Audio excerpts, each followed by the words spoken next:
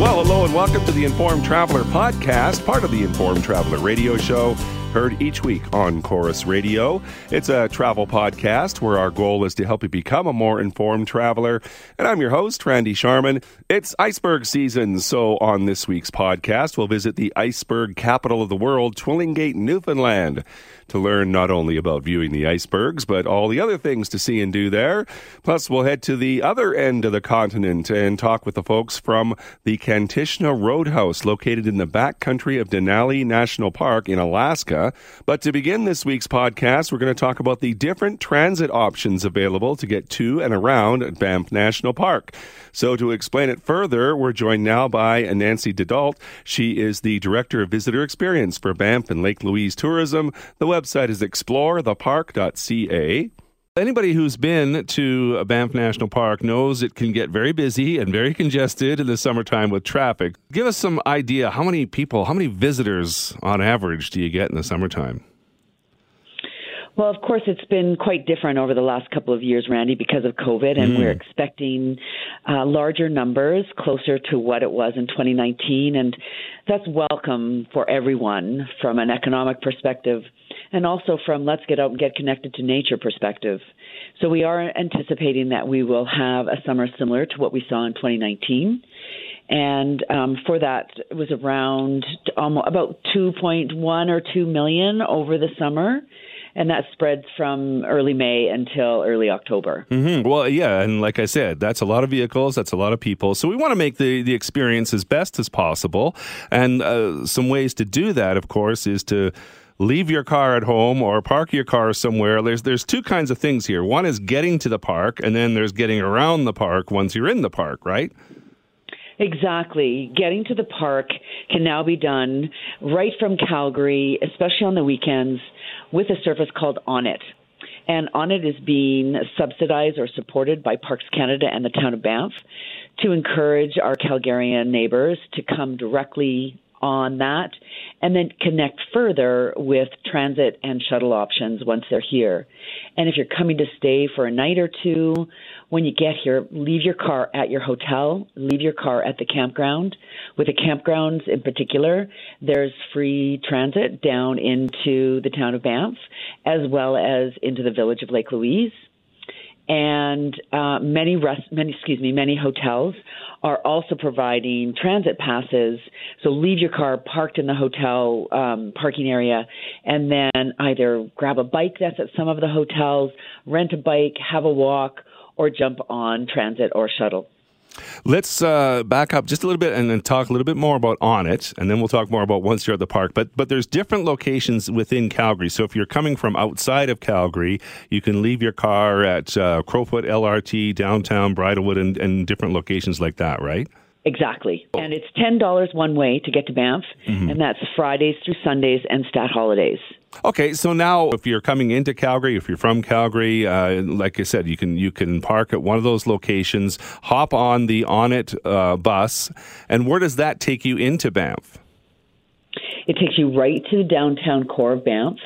We have transit hubs now, and this one is on Banff Avenue on the corner close to Wolf and Banff Avenue. Nice. So you're right across from the high school. Yeah, so you're right in the town now. You can walk around, and now once you're in the town, there's different ways of getting around to explore the park as well, right? Yes, almost all attractions are accessed easily by what we call Roam public transit. And it's as little as $2 per person, and it's even less for seniors and students.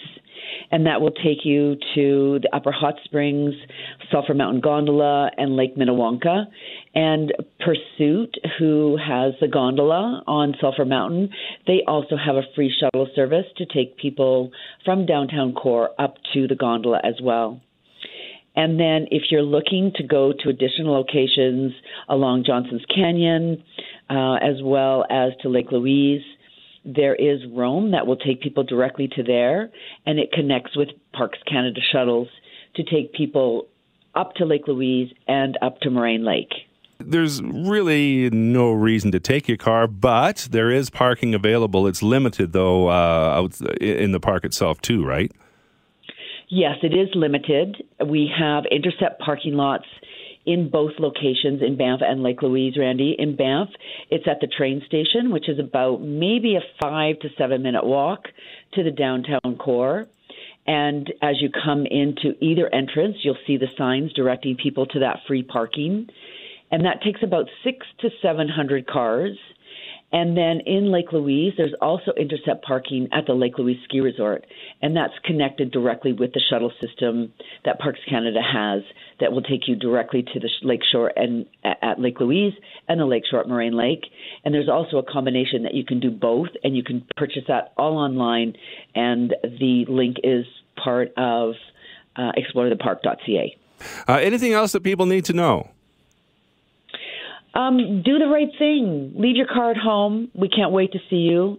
It's an important year for recovery for everyone from a financial perspective and also from an emotional perspective for all of us to get out, to connect to nature, and to connect to each other. Yeah, a stress-free way of getting to Banff National Park, which is better for everybody, absolutely. Right? Absolutely. You can find out all the information on explorethepark.ca. It has the schedules there and the different ways of getting to Banff National Park and getting around Banff National Park.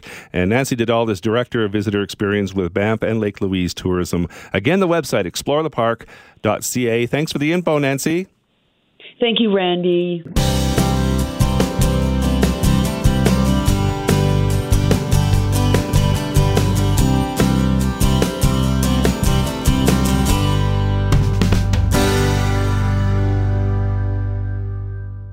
Well, if you're looking for an outdoor adventure in the backcountry of Denali National Park in Alaska, the Kantishna Roadhouse might be a good choice. So joining us now to tell us more about the Kantishna Roadhouse, all the way from Alaska, is Jordan Sanford. She's the general manager of the Kantishna Roadhouse. KantishnaRoadhouse.com is the website. Hi, Jordan. Hey, how's it going? It's going very well. I was looking at your website, KantishnaRoadhouse.com, just to get an idea of what the Kantishna Roadhouse is all about. It looks absolutely amazing, but give me some background on how it came about and how long it's been open, and most importantly, how do you get there? Sure. So Kantishna Roadhouse has been open for, this will be our 27th season out there. We're at the very end of the Denali Park Road, so we're at mile 92. The park road this season is closed about halfway at mile 43. Typically, guests historically have taken the long bus ride in to our lodge and then bus out. Previously, sometimes guests will come in on the bus and then decide to fly out, which is a unique opportunity to be able to fly right by Mount Denali and the Alaska Range.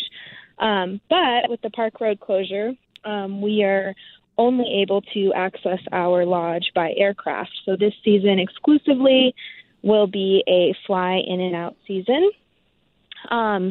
Guests, will still be able to see wildlife coming in and out. The real kind of unique part about it this season is that there won't be as many people in the backcountry because it's not able to be able to get there by the road. Mm-hmm. So it's a really unique and exclusive experience for people to visit the backcountry of Denali National Park this season. Yeah, I would think so. Now describe the accommodations for me. Sure. So typically in a normal season, we have cabins. There are 32 cabins that we have on our property. This season, we're only opening up about half of our cabins due to the park road closure. So it really is goes back to that exclusive experience, not as many people in the backcountry. And they all have their own private bath. So they're very a rustic Alaskan experience, but with a private bath. So there's no outhouses or anything like that.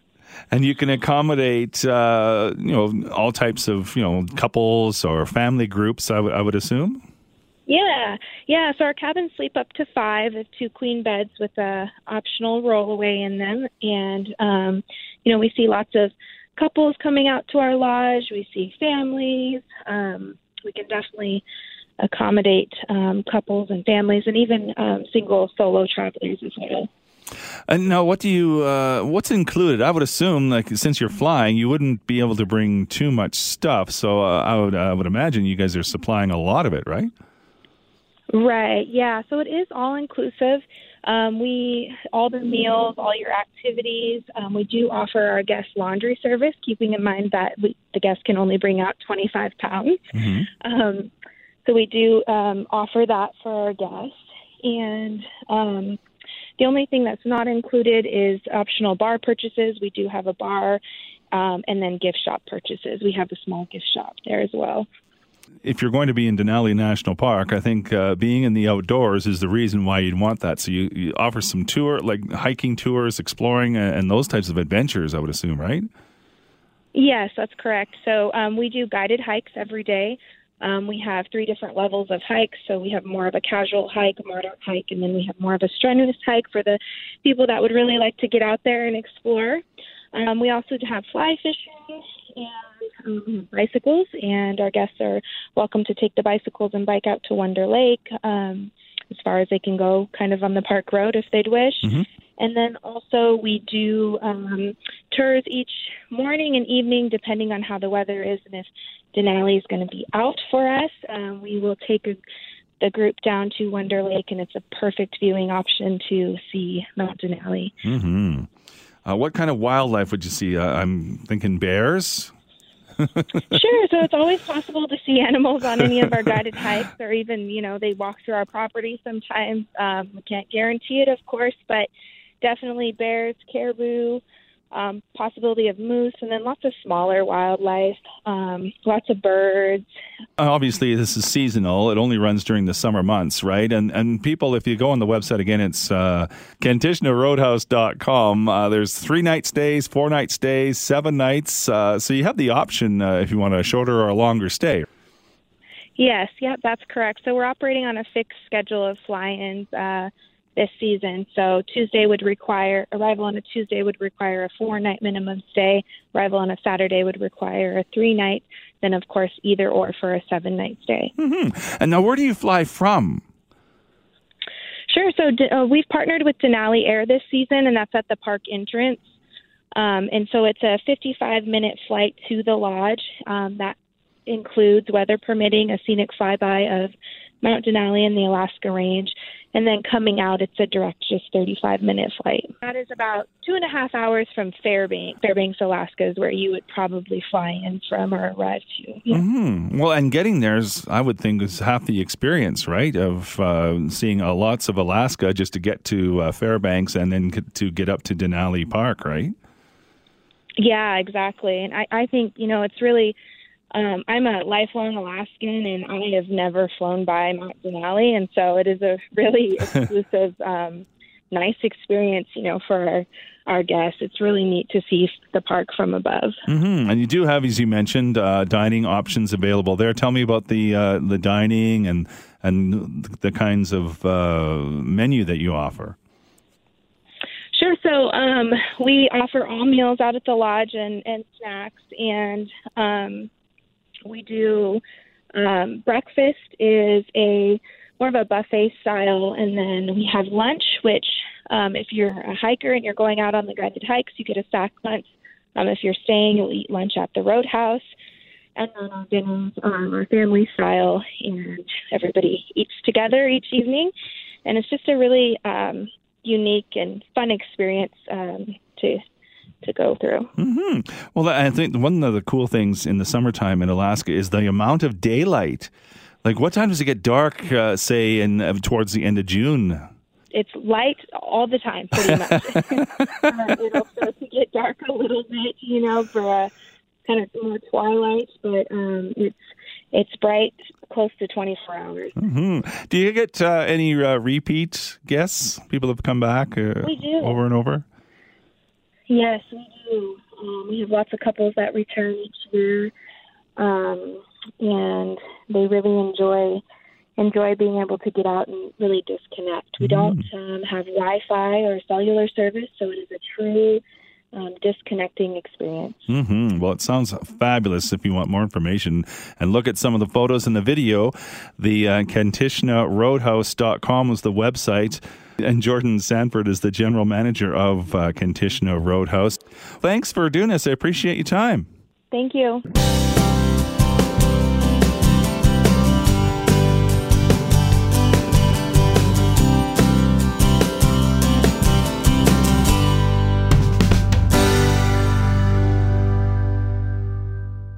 It's iceberg viewing season in Newfoundland right now, and there's no better place to be than Twillingate, Newfoundland, known as the iceberg capital of the world. So joining us now to tell us all about Twillingate is Deborah Borden. She's a tour operator in Twillingate, Newfoundland. The website is visittwillingate.com. Hi, Deborah. Hi, how are you? I'm fine. Iceberg capital of the world. Indeed. Right now particularly. Exactly. We're going to talk a little bit about that. But tell me about the area in general of Twillingate, where it's located, how to get there, and some of the history maybe, just a short little history lesson perhaps. Okay, wow, that's a lot. So Twillingate is an island off the coast of the island of Newfoundland. Actually, we often refer to it as an island off the coast of an island, off the coast of an island, off the coast of an island, because you have to take 3 small causeways to get to us. So we're in the North Atlantic on the northeast coast of the island of Newfoundland, and we're about a 5.5-hour drive from St. John's, which is, of course, our capital city, and about 1.5 hours from Gander, which is our nearest airport. And we are a small island that is rich in the history of fishing. Obviously, as many rural Newfoundland communities are, that's our history. But in recent years, a lot of tourism has developed, especially in the last 10 to 15 years. Mm-hmm. So now I say that we are a tourism/fishing community that is rich in its culture, its history, of course, which is in its arts and its music and all things Newfoundlandia. So if you wanted to get a good taste of what Newfoundland is about, this would be a good place to visit, right? I think so. I think that, we are still a living, breathing, rural community that still has a fairly strong fishery, given all the changes that have happened since the moratorium or the cod moratorium in 1992. But still, there's a significant amount of fishing that happens, and we have over 2,000 people that live here year-round. So we're a really thriving example of rural Newfoundland, and still very, very steeped in our history and our culture. So I think, yes, you'd get a great representation. I think you probably get one of the best representations. Well, it is iceberg capital of the world. It's iceberg season now. Is that a good time to visit? Is it a busy time? It's a busy time, but it's also a good time. It's still considered in many ways the shoulder season leading up to our core season. Right now, we are exceptionally busy because we have this, massive iceberg that is actually, really located really close to land, so it's attracting a lot of attention. The boat tours are going to it crazy every single day, multiple trips. So there's just a lot of activity at this moment because this iceberg is just so beautiful. Well, I would think so. I've never seen one up close, but I think it would be pretty amazing. Tell me about some of the tours that are offered. The boats will take you as close as possible to the icebergs? As close as possible and still remaining safe. We know that the thing about an iceberg that most people don't understand is that, as much as you see above the water, there is often, 8 or 9 times that amount underwater. Mm. So, and they can tumble and turn. So so they keep their distance, but get you pretty close. So there's several different boat tours, from rigid bottom Zodiacs, which are quite spectacular, to larger boats. I think there's a boat to fit everyone's kind of comfort zone. Mm-hmm. There's also sea kayaking. So we have a kayaking tour group that also paddle as close as safe to the iceberg. So there's lots of ways to get to see it. And when it's close to land as this, then people often, like the idea that they can sit and watch it from either the hillside or from a trail and take pictures of it there. So, it's kind of the best of both worlds. You don't have to travel too far to see it, but if you want to get closer, then you can choose to go out. And I always say that, the boat tour experience is awesome. You think it's really spectacular from the land, but when you get on the sea and get close to the iceberg, it's just that much more meaningful and that much more of a special experience. Mm-hmm. And how close do they get to the land? Like a boat tour, you're not going that far out to see them, are you? So no, but often, we will travel, 3 or 4 kilometers to go see them. But this one is literally sitting, maybe 100 to 200 feet off land, is now grounded because it's so close to land, and that has unique factors to it because now it's not moving as much, so you're almost guaranteed that it will be there until it slowly starts to break apart and disintegrate, and that could take up to a month for that to happen with an iceberg as large as this one is. And how long does iceberg season run till? End of June or around there? That is a question that's almost impossible to answer. Whenever they feel like it. Traditionally it's always been from like mid-May into June and possibly sneaking into the early parts of July. Mm-hmm. But I have seen icebergs from May till October, so we never ever get to really predict because it is Mother Nature. Yeah. The other thing that is impacting, as we know, climate change has an impact now on what's happening, where these glaciers are being birthed and breaking off and traveling down from Greenland. So, every year seems to be different, and we just kind of marvel at it when it happens. Mm-hmm. And I always say, well, we call ourselves the iceberg capital of the world, and icebergs are a big part of that one icon that's on people's bucket list. There's just so much more to us than icebergs. And well, yeah, let's get to that, because I was going to say, there's lots of wildlife. You can do some hiking, and of course, you got to go to a pub and take in some of the culture too, right? Yeah, and that's it. So, I mean, we have a lot on offer. We have over 25 kilometers of coastal trails, so our rock cut trail system, which, as a town, we've been working to upgrade and develop more and more each year, and it is really worth seeing, and you're hiking right along the coast, and some spectacular views. There's boat tours running throughout our entire tourism season, so whether or not you're just out looking for the possibility of a whale sighting or the possibility of the iceberg or the possibility of just seeing any other wildlife, like our gannets are, again, amazing to see. There's lots of other bird and wildlife that's out there. And then just our coastline, it's spectacular. It's beautiful. I think anytime you can get on the sea, it's a really great way to spend an afternoon or a morning.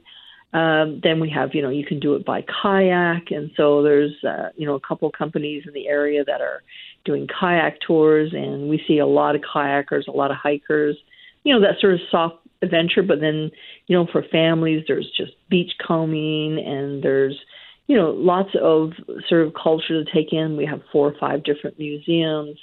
The Wooden Boat Museum, which is kind of a new offering in the last 3 years.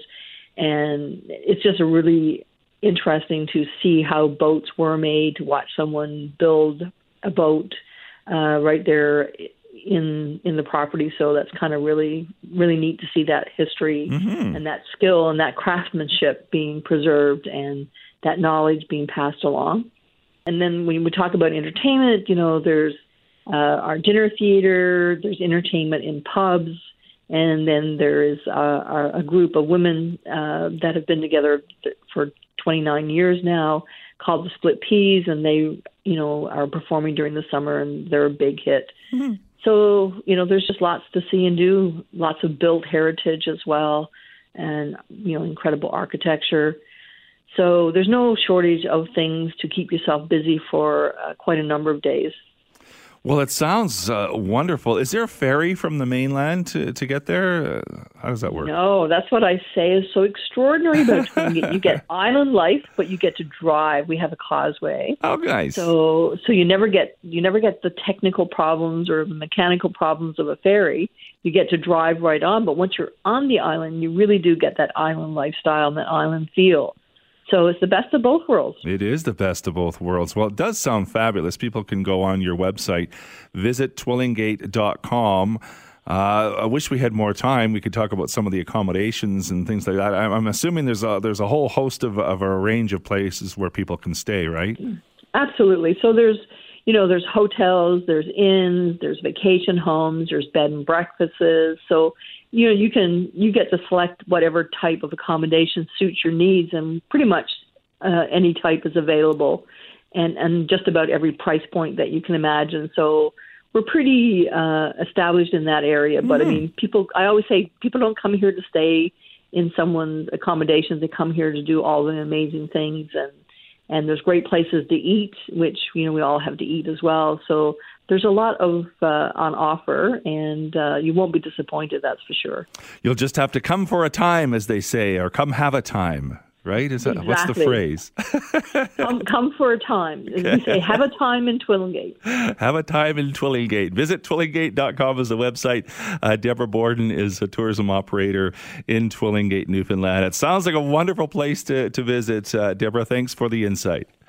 Randy, you have to come see us. Look forward to it. And that is this week's Informed Traveler podcast. Remember, this is the podcast version of the Informed Traveler radio show, which is heard each week on Chorus Radio. You can find more information on the show at our website, theinformedtraveler.org. So thanks for listening. If you like what you hear, let us know. Leave a review, tell a friend, or you can drop me a line. My email is randy@theinformedtraveler.org. You can also like us on Facebook at facebook.com/informedtraveler, or follow me on Twitter at informedtraveler.